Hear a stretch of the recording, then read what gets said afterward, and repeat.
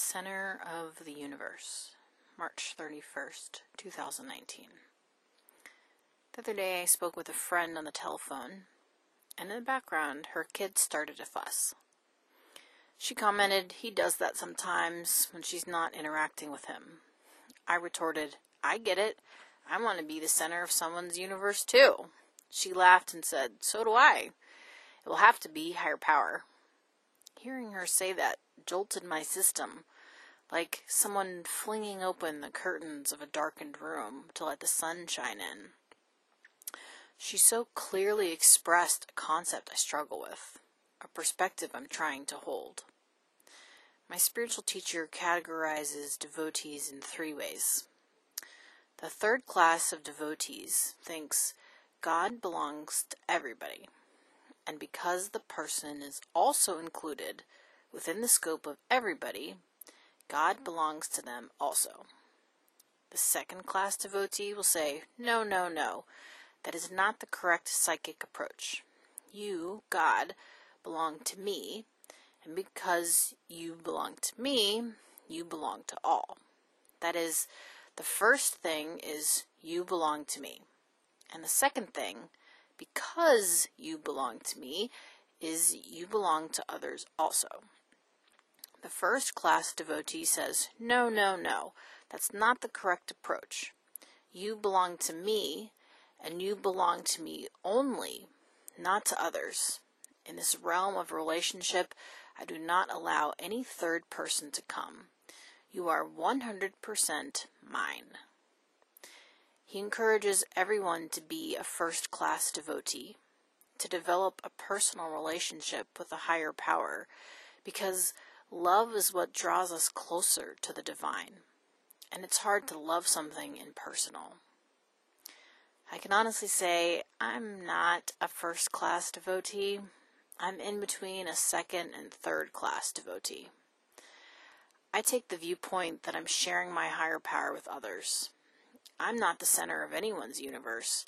I'm just a cog in a wheel. My friend's comment reminds me, I could change my perspective. I could operate as if I'm the most important, most special, most beloved being in the universe. Not in an entitled way, not in a selfish, no one else exists way. I'm not suggesting that I get huffy every time things don't go according to my plan.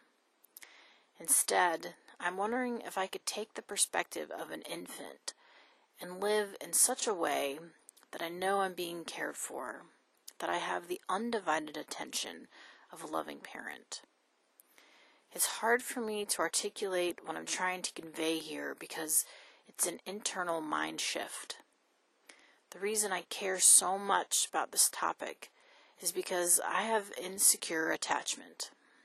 That means I'm used to the idea that sometimes an attachment figure, a parent, a partner, a friend, will be there for me and sometimes they won't. Historically, I don't have the feeling of security, of constancy. I'm used to sharing. My spiritual teacher is instead saying, no, you're not sharing. This is the securest of secure. You and God are in your own little love bubble, so to speak. If I can maintain that perspective, that means I'll welcome in more ease, more peace, and more comfort in my life. It means during turbulent times I can relax because I know I won't be abandoned. And furthermore, there's a power greater than me holding me tight, soothing me, letting me know nothing is more important than making sure I'm okay. I dream of a world where we realize we are each at the center of the universe for a power greater than ourselves. A world where we find ease and comfort, knowing that no matter what happens, there's a loving parent with us all along, guiding us, soothing us, looking out for us, attending to all our needs. Another world is not only possible, it's probable.